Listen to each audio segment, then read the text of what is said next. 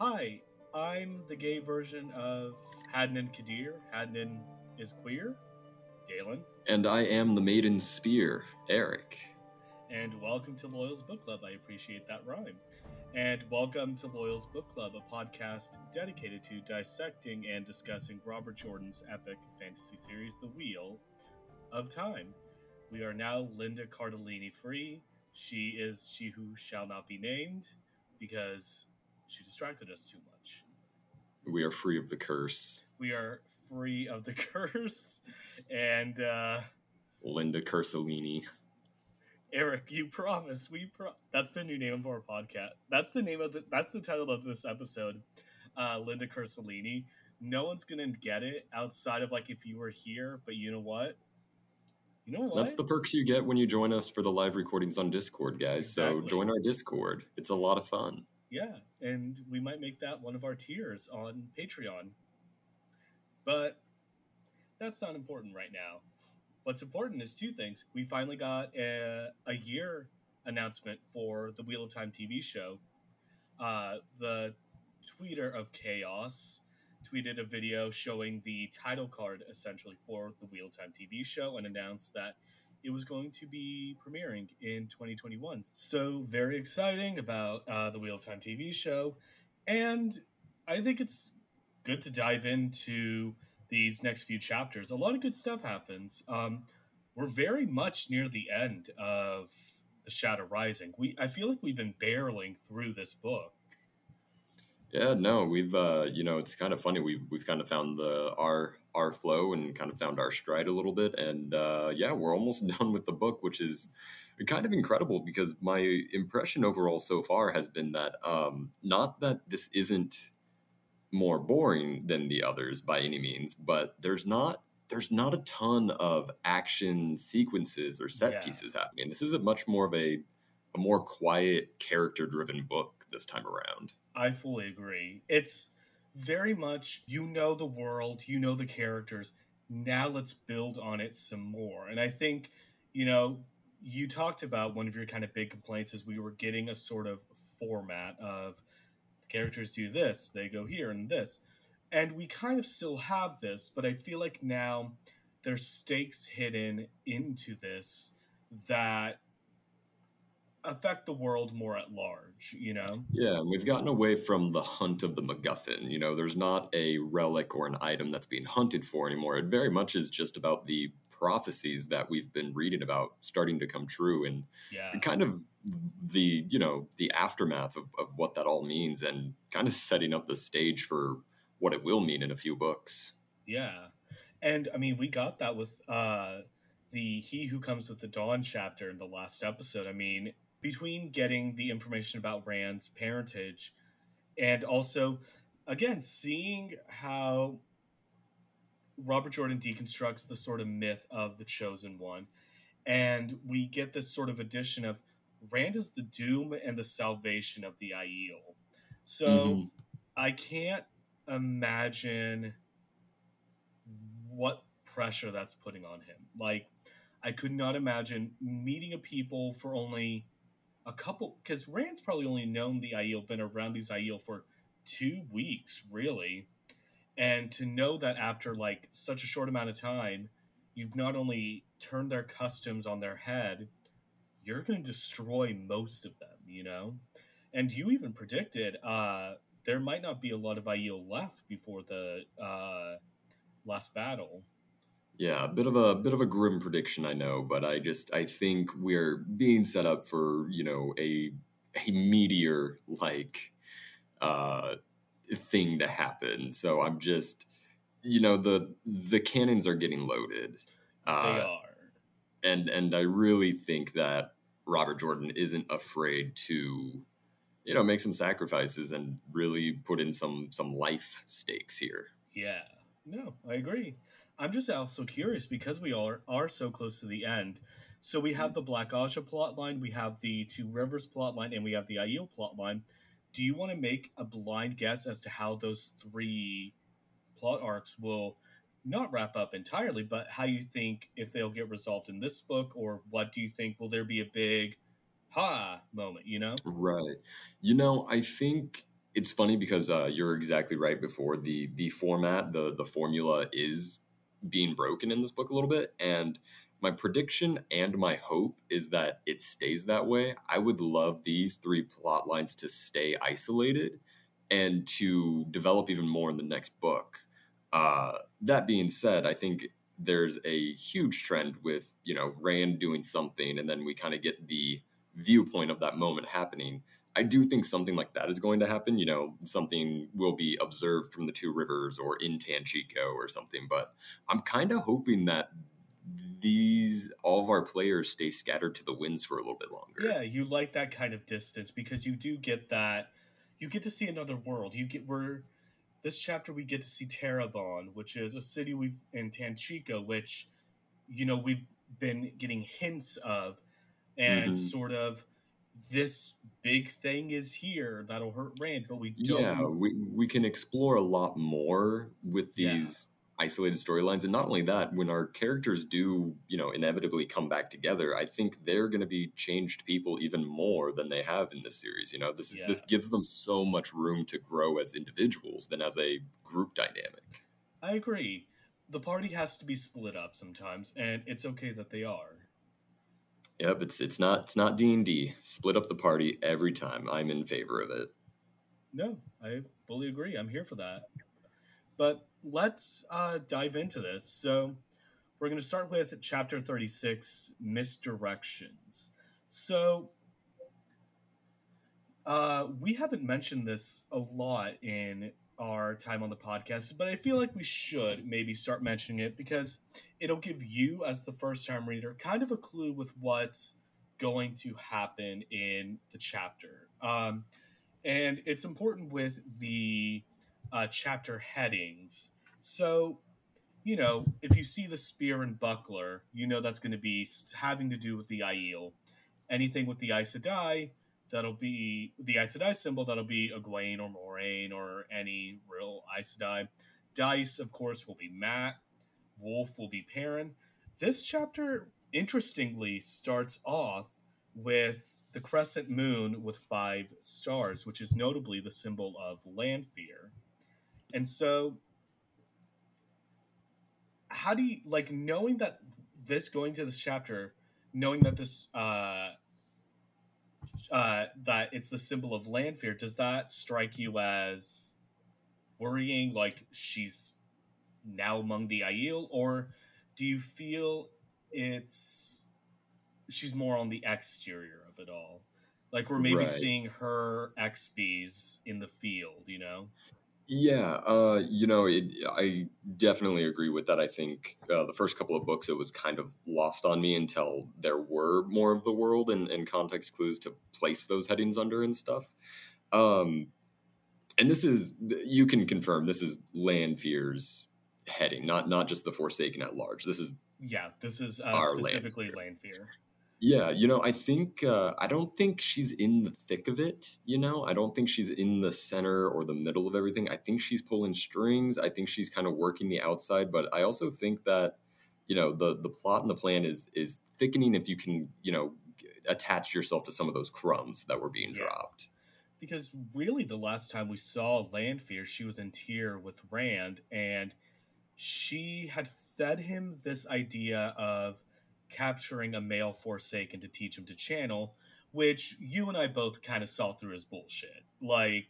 Because she was like, oh, and we're going to do it together. I'm like, no. You're going to kill Rand. And so I'm wondering, because Rand seemed to mull over the idea of bonding of male Forsaken, but he really didn't take the steps to do it. And so, I'm wondering if maybe he went to Rhuidean thinking he'd find a male Forsaken. And I think he did in Hadnan Kadir, because as the Aiel are traveling to Cold Rock's Hold on their way to Alcair Dal, the Golden Bowl, to meet with the clan chiefs, we get a little bit of Rand and Avienda's interaction. And Avienda makes the winter seem like a summer to Rand, because she's very much reminding him of Elaine at any opportunity. And it is funny to see this sort of, as tough as Rand is, he also is kind of baby, you know? Yeah, Like he we is still this, get those we get those gradients of like these are still young men, you know, these are still kind of like they're not necessarily in their boyhood, but they still got their boyish stuff about them, you know. yeah, and especially when it comes to women, because the running joke had always been one boy thinking, I wish blank was here. He's better at women than I am. And it's this great moment of Avienda just going, do you know how beautiful Elaine is? Her hips, her lips, her eyes. And like Rand is just getting redder and redder in the face because she's like, have you seen Avienda in the bath? I can describe her. And he's like, please do not. Like, it's so funny to see this Rand who has to accept that he has to lead a group of people, the same people he will destroy, suddenly resort back to that blushing farm boy. It's this nice moment of humanity Yeah. almost. No, he might be the Dragon Reborn, but he still is a man.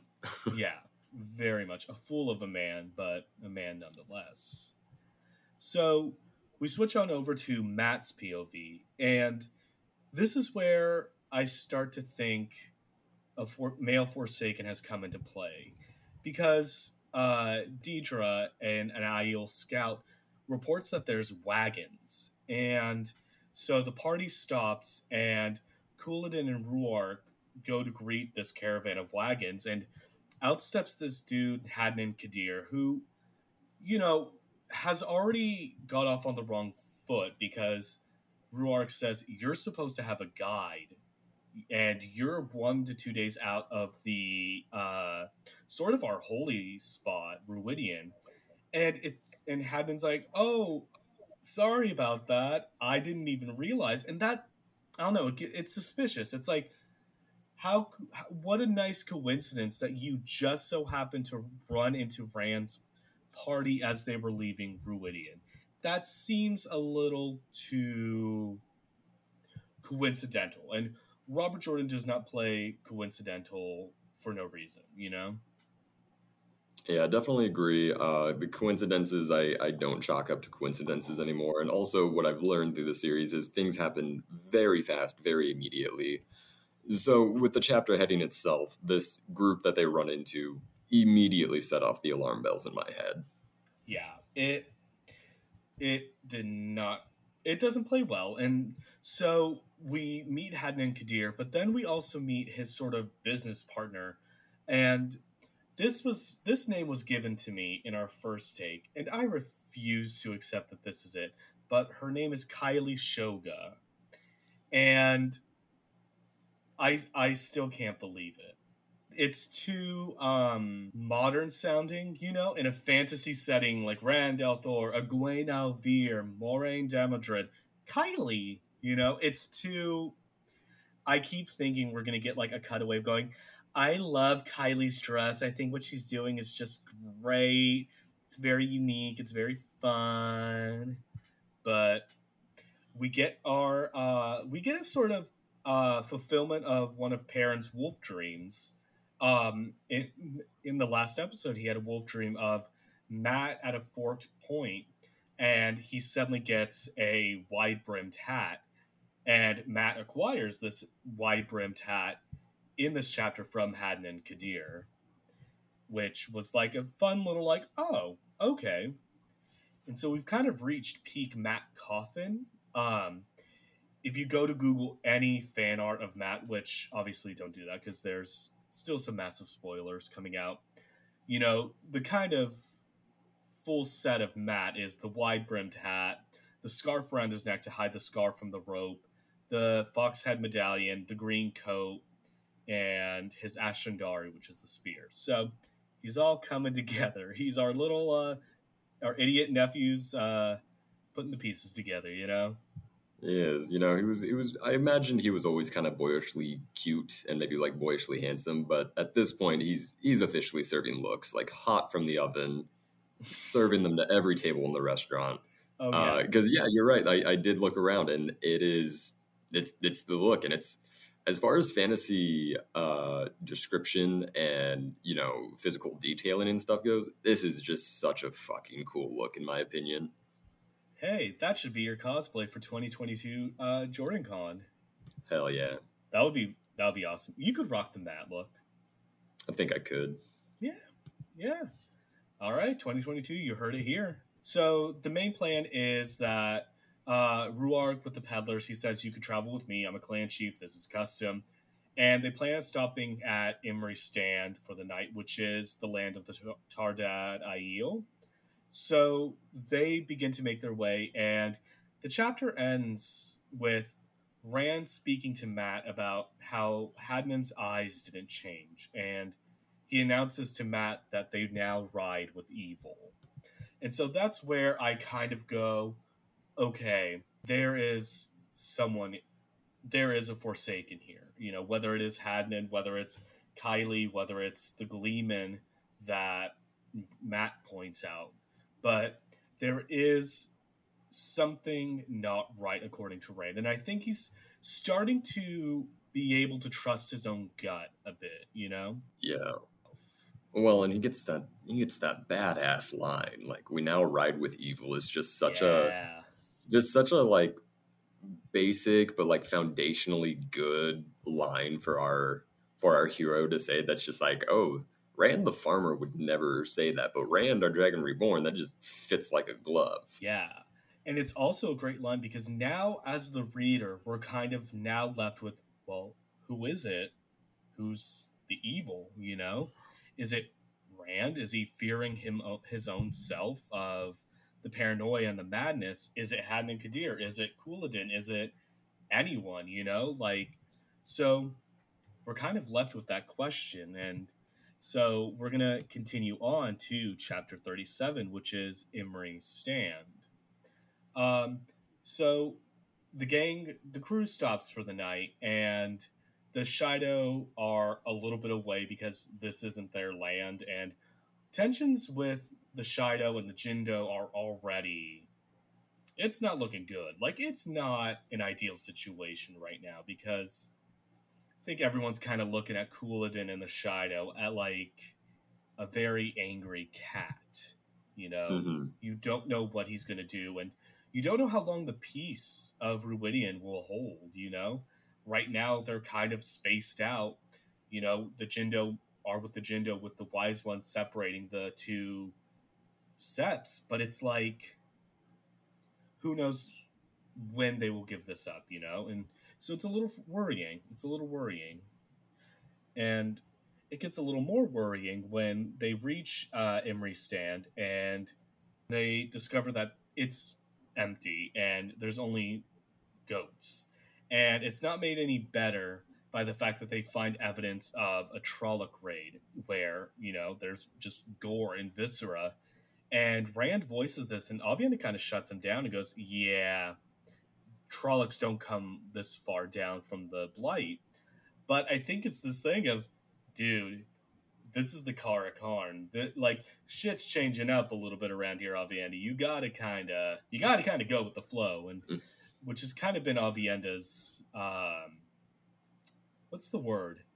She's kind of very stiff, you know. Right, stubborn and set in her ways. Yeah. And yeah, especially because she has to kind of serve as Rand's mentor a little bit. Like, yeah, well, it's a great, you know, contrasting device just a little bit, because from the start we kind of get thrown in here, and the world is changing. It's continuously changing. We've been dropped as the audience kind of in this time. It's not like a peacetime that is all of a sudden broken. People start, you know, there are rumors and whisperings about weird shit going on, and yeah, I'm curious. I don't remember from this group of readings. Does he describe how recent that Trolloc raid was? Like, can they tell that it was pretty recent or something? Let me actually find it. But going to your point, I think it's also really cool that we kind of get someone that doesn't immediately take to Rand. Because I feel like Min and Elaine were very much like, hey, dude, what's up? Like, we're good. And Aviendha has very much met him with resistance.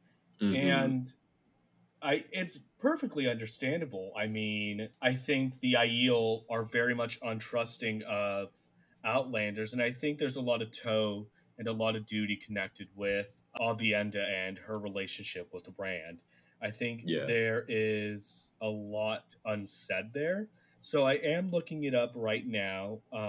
So what we get is the Trolloc attack is not recent. He mentions it being kind of old, so it had gotcha. to have happened a little bit, like it had to have been maybe a couple days prior, you know? Okay, still recent enough for me to feel a little jumpy about it, but Yeah.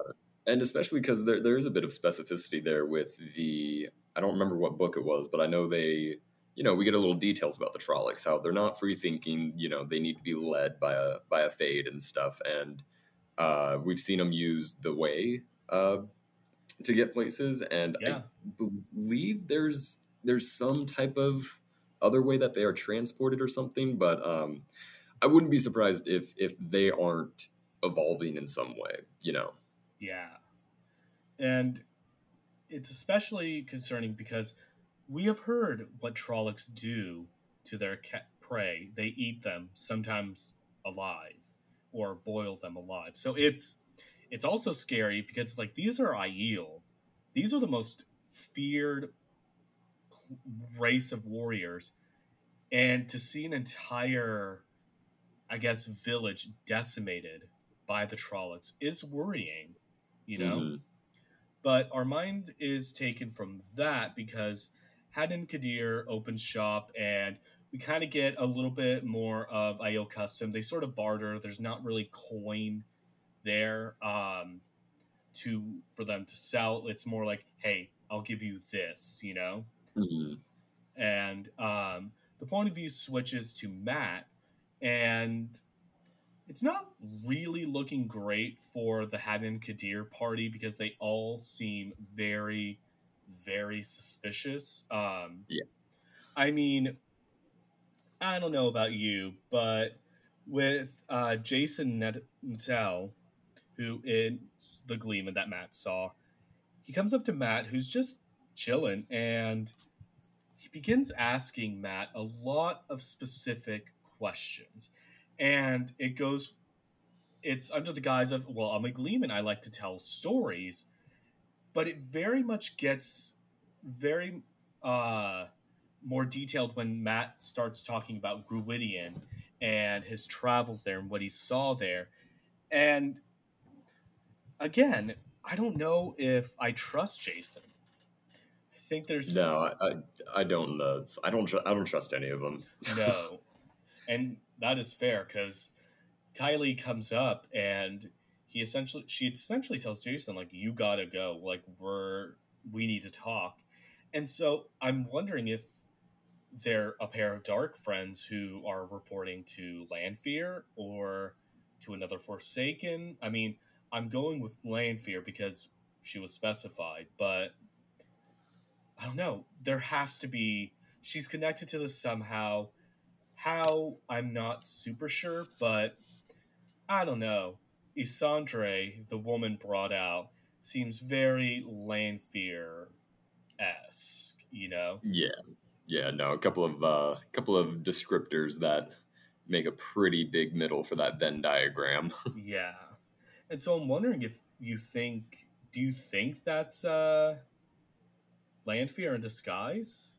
Yeah, Or yeah, I do. Isandre? Okay. Mhm. Yeah, because I mean, for the most part, when we first met her, she does a ton more behind the scenes, more illusionary stuff. She's in that mirror world the first time we meet her and stuff. But Yeah. she's been bolder now, even with Rand and Tyr, and appearing to them. And whether that's a vision or a physical manifestation, she very much is becoming emboldened for some reason. And I Yeah. don't know if it's because of what she's got going on behind the scenes that we're not aware of yet, but I wouldn't be surprised to kind of see her front and center just a little bit.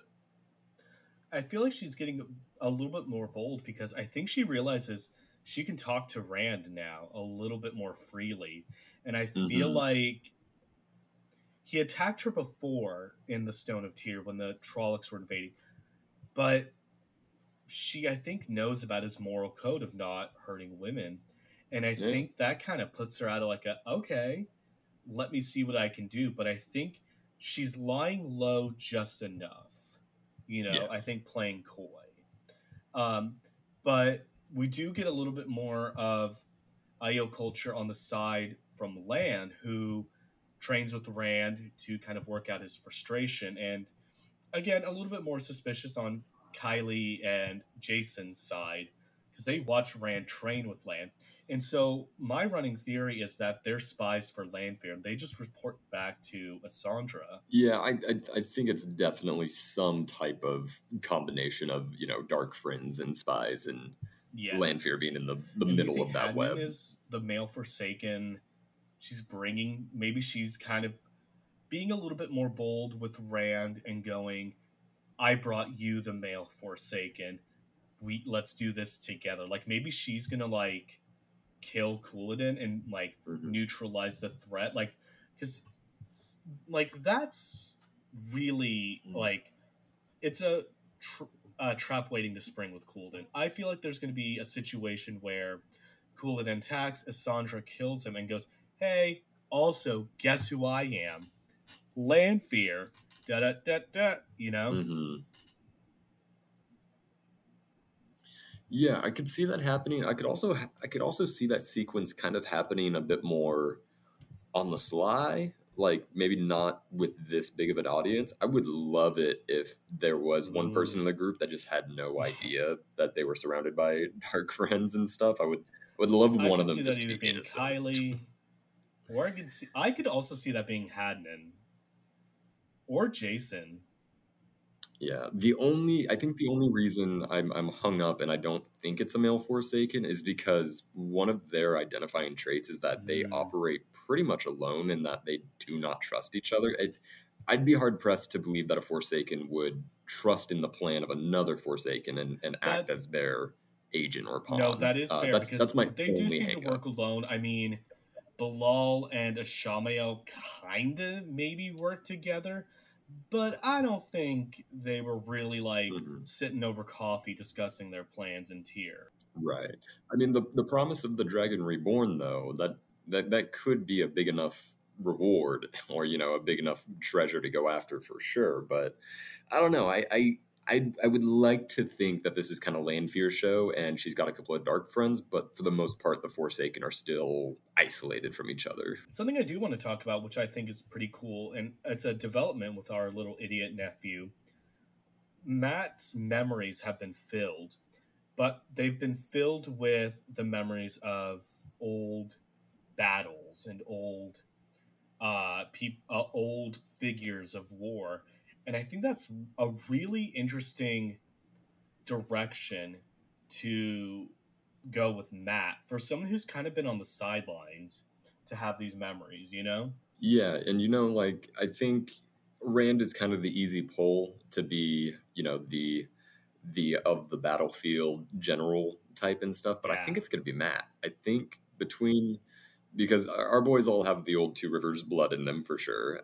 But between that, the memories in his head, his ability to, warp luck, I could definitely see that being advantageous on the battlefield. And I think there's going to be a huge battle that Mat's going to lead, and he's going to tap into those memories. It almost feels like Rand and Mat would almost have this parallel arc of fighting against something they're becoming. Like maybe one of the generals or kings starts taking over Mat's head, and we start seeing two sides of Mat. That is the boyish like idiot, and then this general where he's just like, let's do this, and it's like, where did that come from, bud?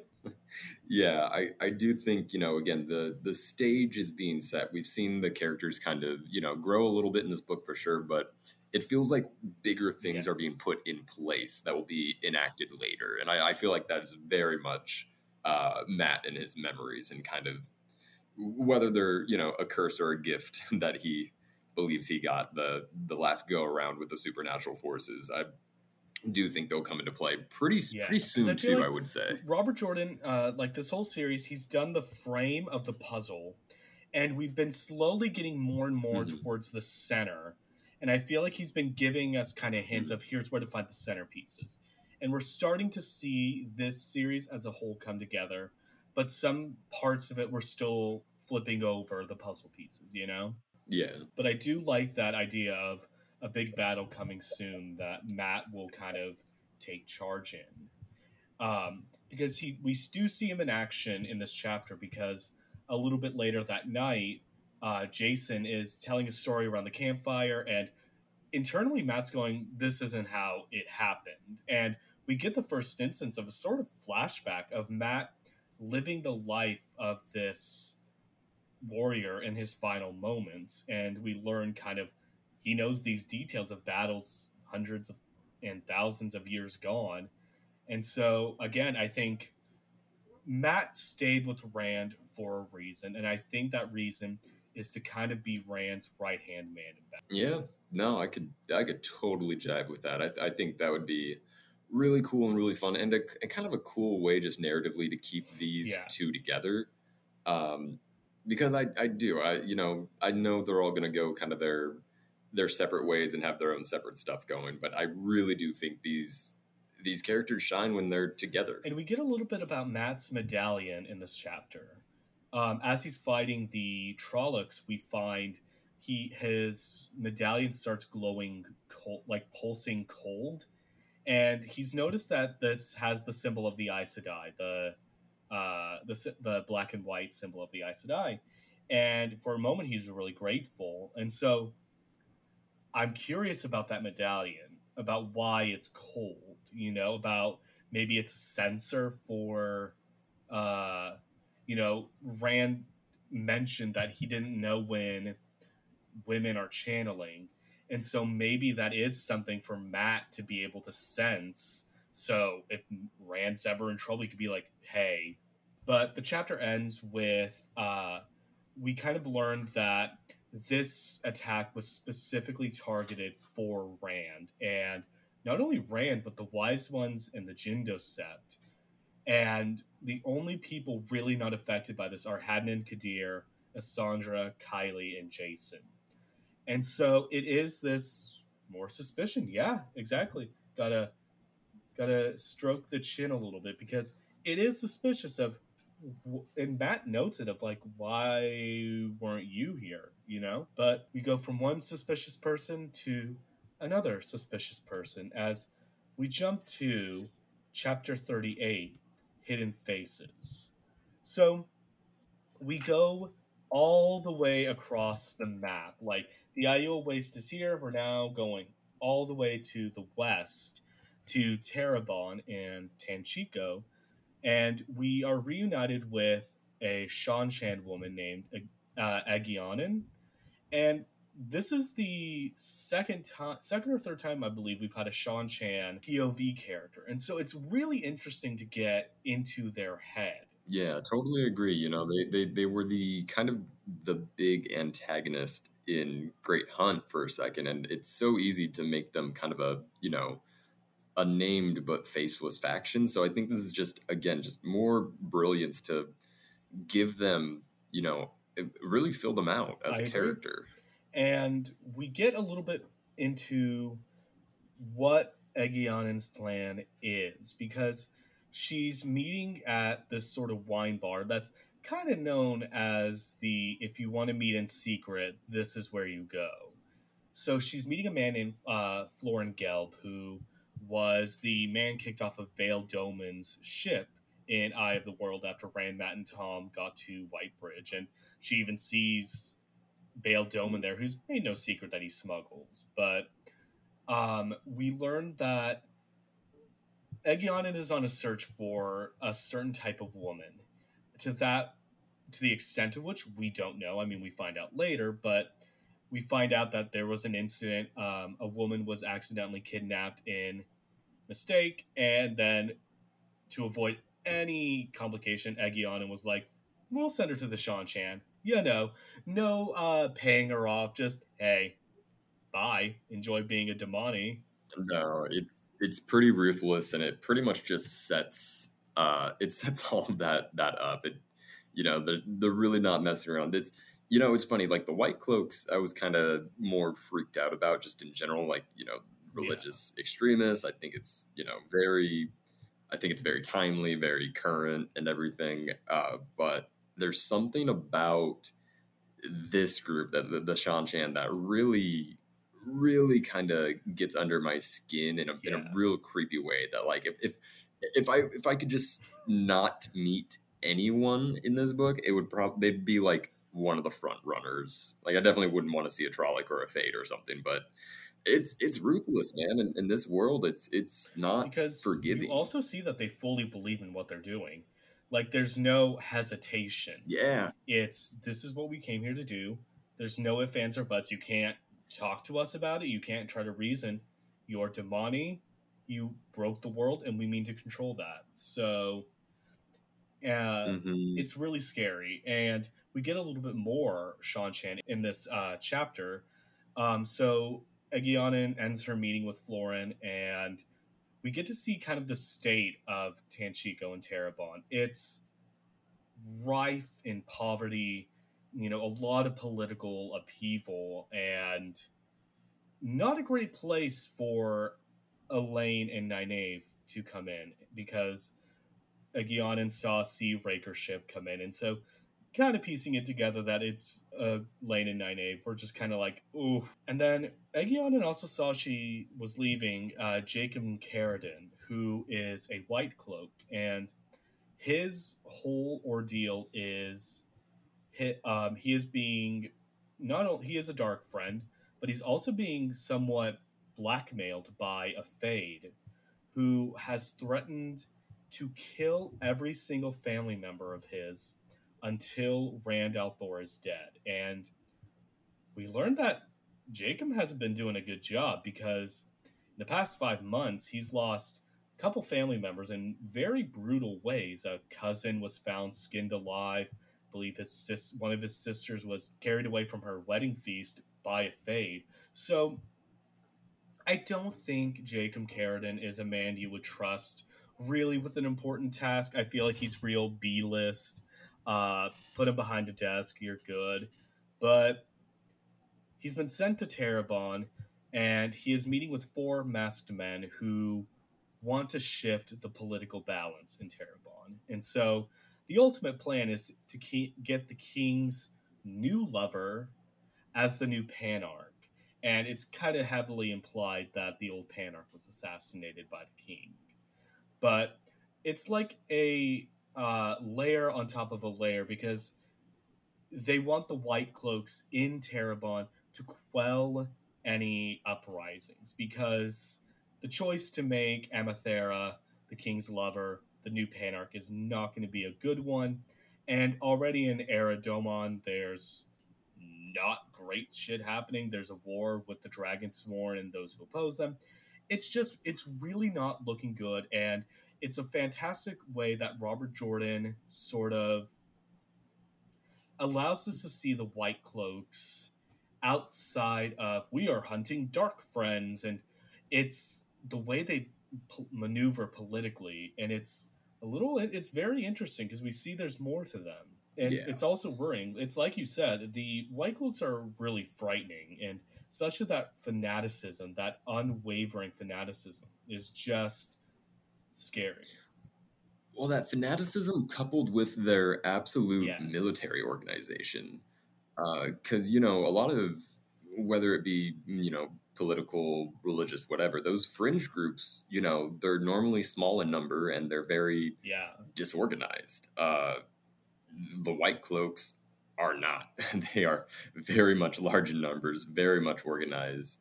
I'm actually kind of curious, and I mean, this is not like a prediction or anything. It's just something that whenever they keep coming up, I always wonder how are they going to factor into that final Yeah. battle, because their mission is to fight the darkness. However, that with how zealous they are about it, they've hurt a lot of good people in the Yeah. way and stuff. So I'm curious where those chips are going to fall Yeah. every time they pop No, and up. it's like how are they who fight for the light gonna go against Aes Sedai who are clearly fighting for the light as well? and Randall Thor and Perrin and Matt. Mm-hmm. It's a weird sort of hypocrisy that I'm kind of curious to see how that unfolds. Yeah. And I mean, I guess I could make a small guess because I think one of the themes is, the views of the old world are Yeah. being challenged, in the face of obstacles and new things happening. So I guess it's just dependent on if they can change and adapt their Yeah. viewpoint a little bit, or if they're gonna stay very stringent with Yeah. what they believe in. It'll be very interesting to see, and it's a very worrying thing to bring Elaine and Nynaeve into, because now we have Shan-Chan, White Cloaks, political upheaval, and the Black Aja in one city. It's not a great place to go, and already there's talk of danger. And so Jacob leaves this meeting and he goes to the palace that the White Cloaks have sort of centered themselves in. And as if this couldn't get any worse, Liandrin is waiting for him. And we get the confirmation that he is Bors, the man who was the point of view at the Dark Friends social. And we also kind of get the confirmation that Liandrin was there at the Dark Friends social as one of the Aes Sedai.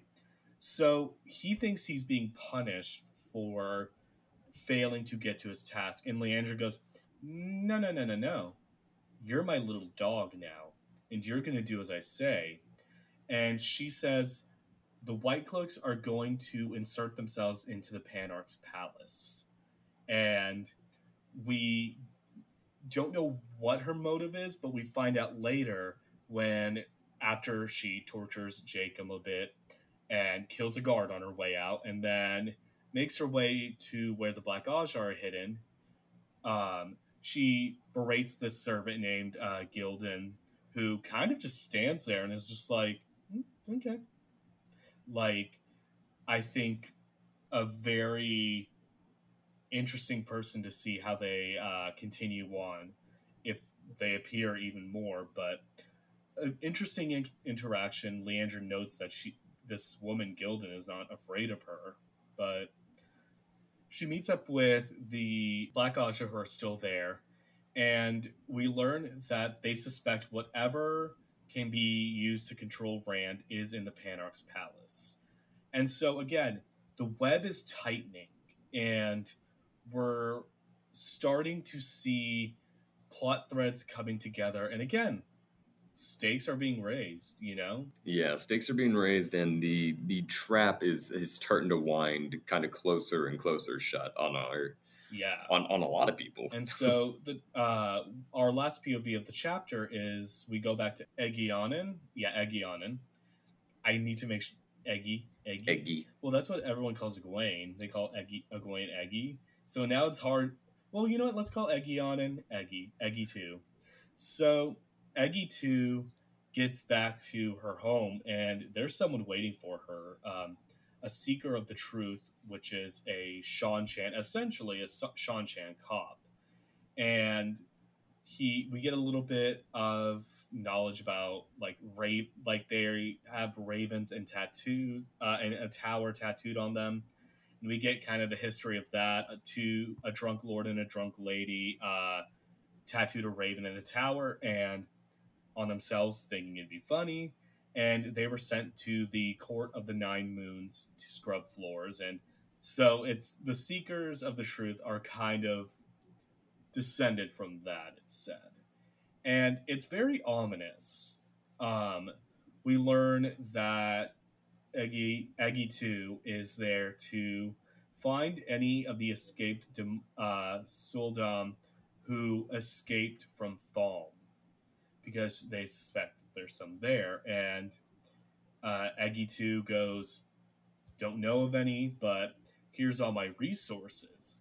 And we kind of get a change in the game a little bit, because we find out Eggy 2 does have a Suldam who has been made Damani, because she now has an Adam around her neck. And we learn this Suldam can channel.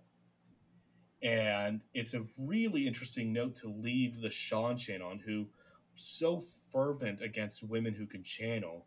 But this revelation of, oh, there might be women among the Shanshan who can channel, but it's kind of kept hush hush. And that's why Eggy 2 is there. It's a very, like, oh shit. No, it's a great rug pull. And so it's this thing of, are more Shanshan going to find out about this? And if they do, is there going to be a big upheaval, like with the White Cloaks? Like, where are the Shanshan going to play in the final battle? Yeah, it would be cool seeing some of them kind of fracture off and almost start like a rebellion or something. I won't hold out hope for it just because they are, as far as the groups go, they're about the most irredeemable for me. But I could see something like that happening, a small group fighting for their survival. And again, fighting against their old ways and customs. I think we're starting to see in a lot of these groups a shift in the dynamics of what was. We're seeing that with the Aiel. We're seeing that with the Two Rivers, with the Emond's Fielders, with them starting to form their own little army. So it's a really interesting development in this world, and it's really exciting to see how it goes. But we have reached our last chapter of the episode, chapter 39, A Cup of Wine.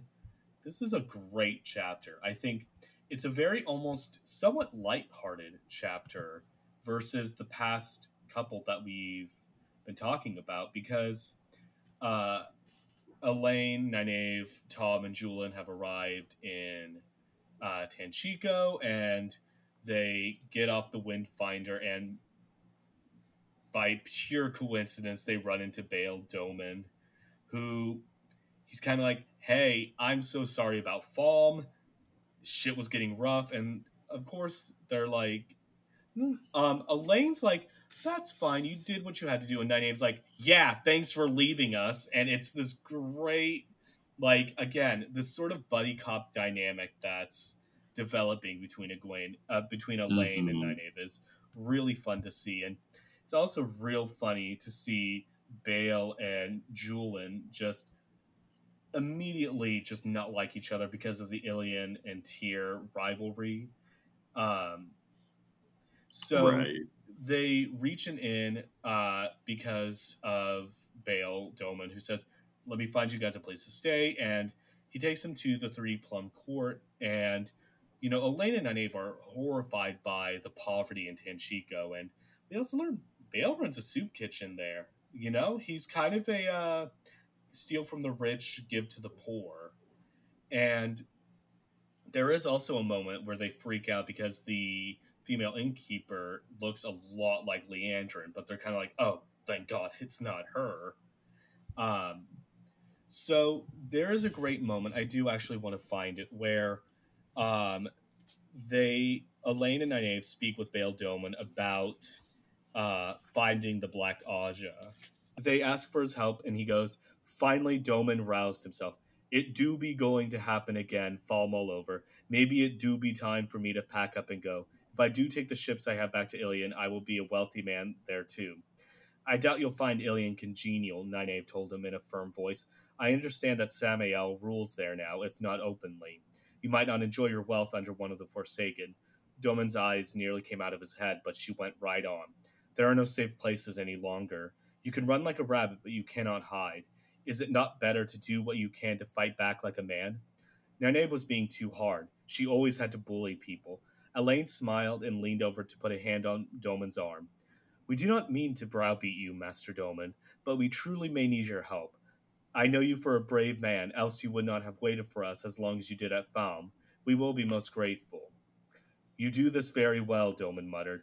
One with an ox driver's stick, the other with the queen's honey. Oh, very well, I will help as I can, but I will no promise to remain for another Falm. So, it's great to see, again, Nynaeve having no people skills versus Elaine having all of the people skills and being able to be like, so we want to be able to do this. So, thank you. it's very that dynamic of Nynaeve would go up and go, "Hey, he asked for pickles on his burger," with 6 foot like blank land just hiding behind her. Going, "Thank you." No, it's definitely a bit of a good cop, bad cop routine, but it's more like fun cop, bully Yeah, cop. yeah, and it's but bully in the sense of I don't think there's anything real malicious in it. I think again, Nynaeve is Two Rivers, and she's stuck in her own ways, and I think she's used to kind of browbeating everyone in the Two Rivers, and I think she quite hasn't grown out of that yet, and I'm wondering if her hanging out with Elaine will help her out with that because it can't last for Yeah. too much longer. She can't be bullying people for much longer. But who knows? I can imagine her bullying one of the Forsaken. Can you imagine? Like the Forsaken are about to kill, and she goes like, "Are you stupid? Yeah. You can't be serious." I would love to. Absolutely. Nynaeve will win the last battle because purely bullying the Dark One into submission. Like it's not a huge spoiler, but that's how the last battle goes. Nynaeve just standing there going, "Are you going to be an ox-headed man about this?" And the Dark One goes, "Fine, all right, sorry. Guess I'm done here." So there you go. We don't need to do this podcast anymore. We know the ending of the series. We wrapped it up in one. But what we need to wrap up is Elaine's lack of experience with drinking because the group kind of splits up and Elaine goes, "I'm going to watch Tom perform. It's been a while."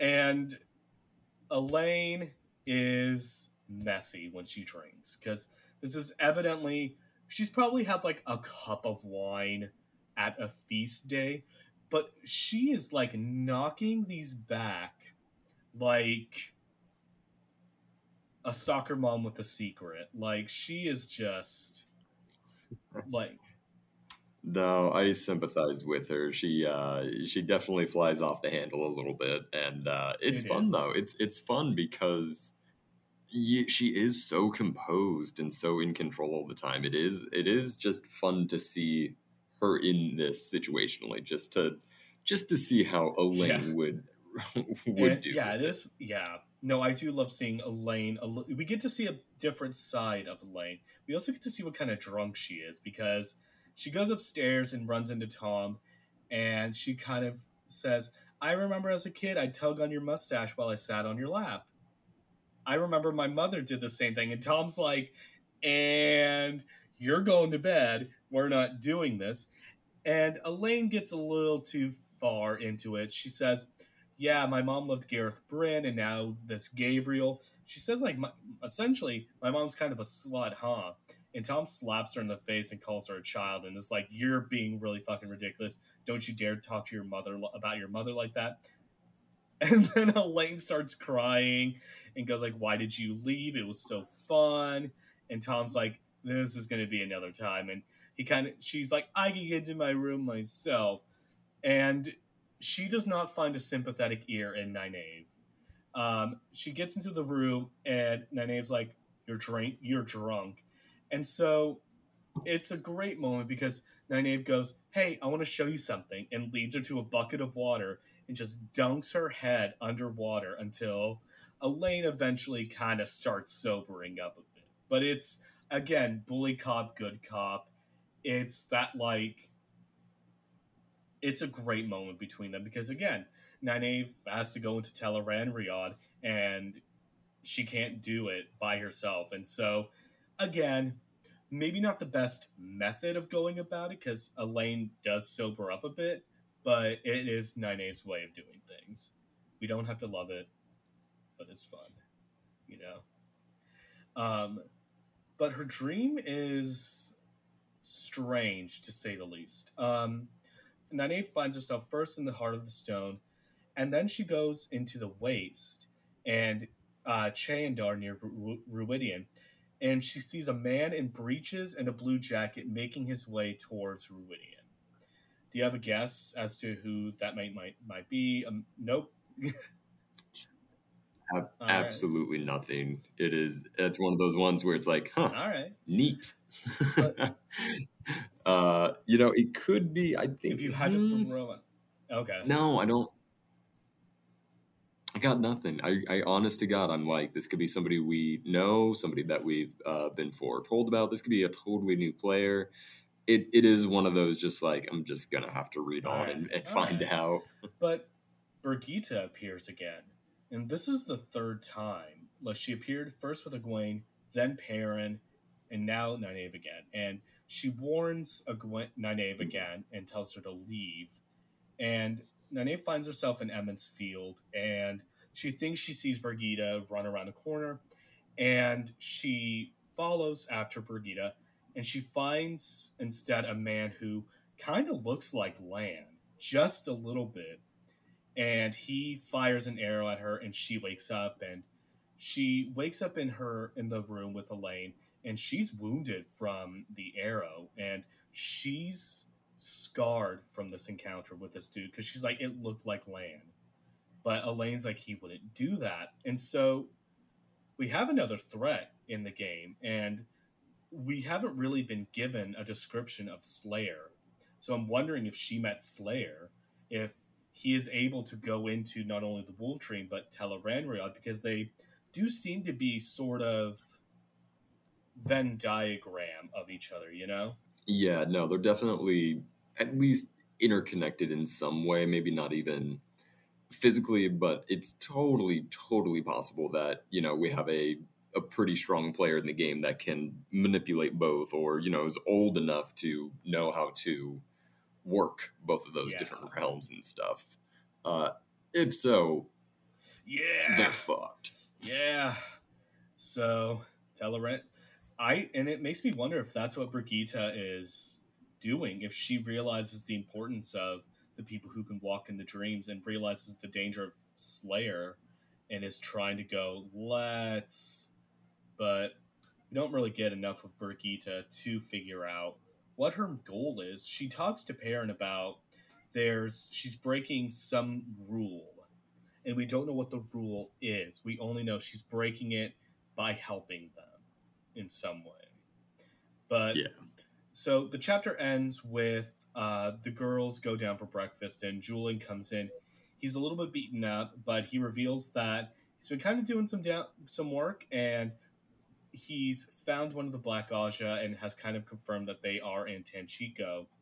And Nynaeve reveals then to the men that they're not going to be the only ones doing the dirty work around here. They plan on disguising themselves as Terabonners to seek out the Black Aja. And it ends with Elaine and Nynaeve sort of going, we'll now have to find the Black Aja and the danger to Rand. And so it's really exciting to kind of see Nynaeve and Elaine taking this sort of, they're not letting themselves hide in danger anymore. Because I think when they were hunting after the Black Aja, especially, they have to be scarred from Tyr with what happened. And I think it's reclaiming the power and taking the reins for themselves. So it's going to be really exciting to see. Yeah. But no, I know I said that we don't necessarily have any large action or set pieces in this book necessarily right now, but I do think we're in store for some very actionable sequences coming up very soon. And so before we end the episode completely, I actually wanted you to make a prediction. We are currently in the last day of June of recording this, so you've got a pretty wide margin for this. What month do you think the show is going to drop on? Okay. At first I thought you were going to have me make a book prediction. I'm like, Eric, I've finished the series. Like, don't ask.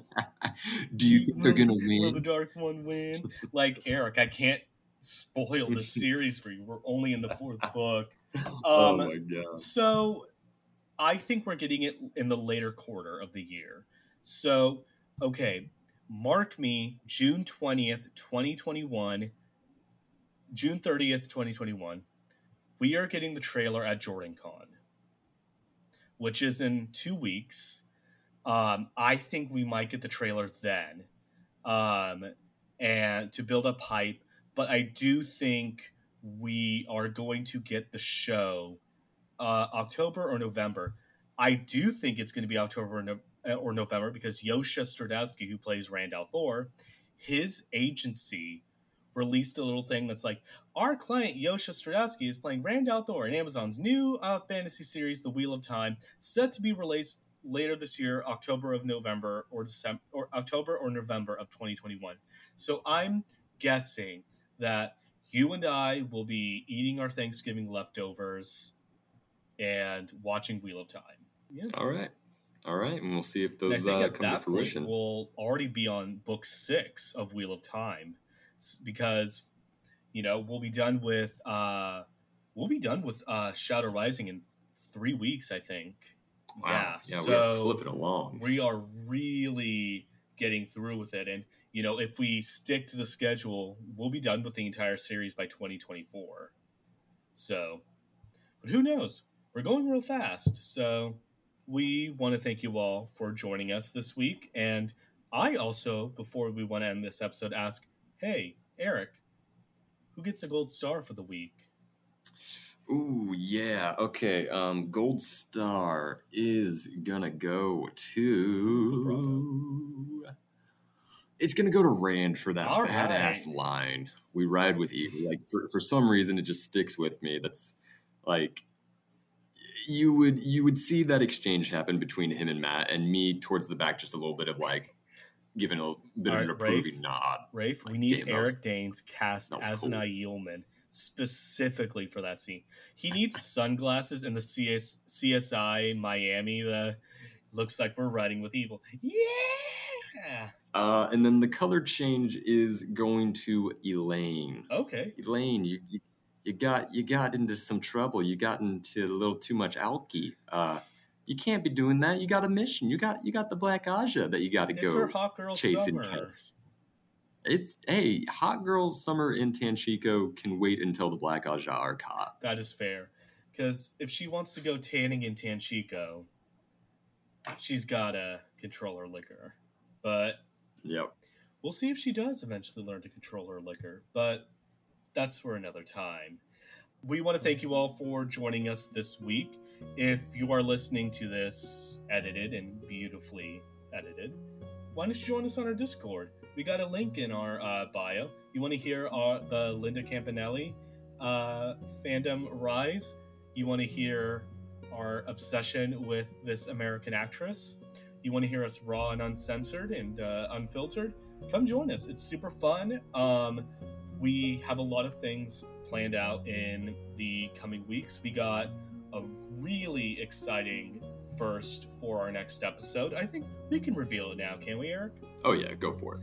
We have our first guest. She is one of the hosts of the Feather and Mountain podcast, The Delusions of Grendel. She will be joining us next week, and that'll be very, very exciting, because next week's episode is going to be very, very intense.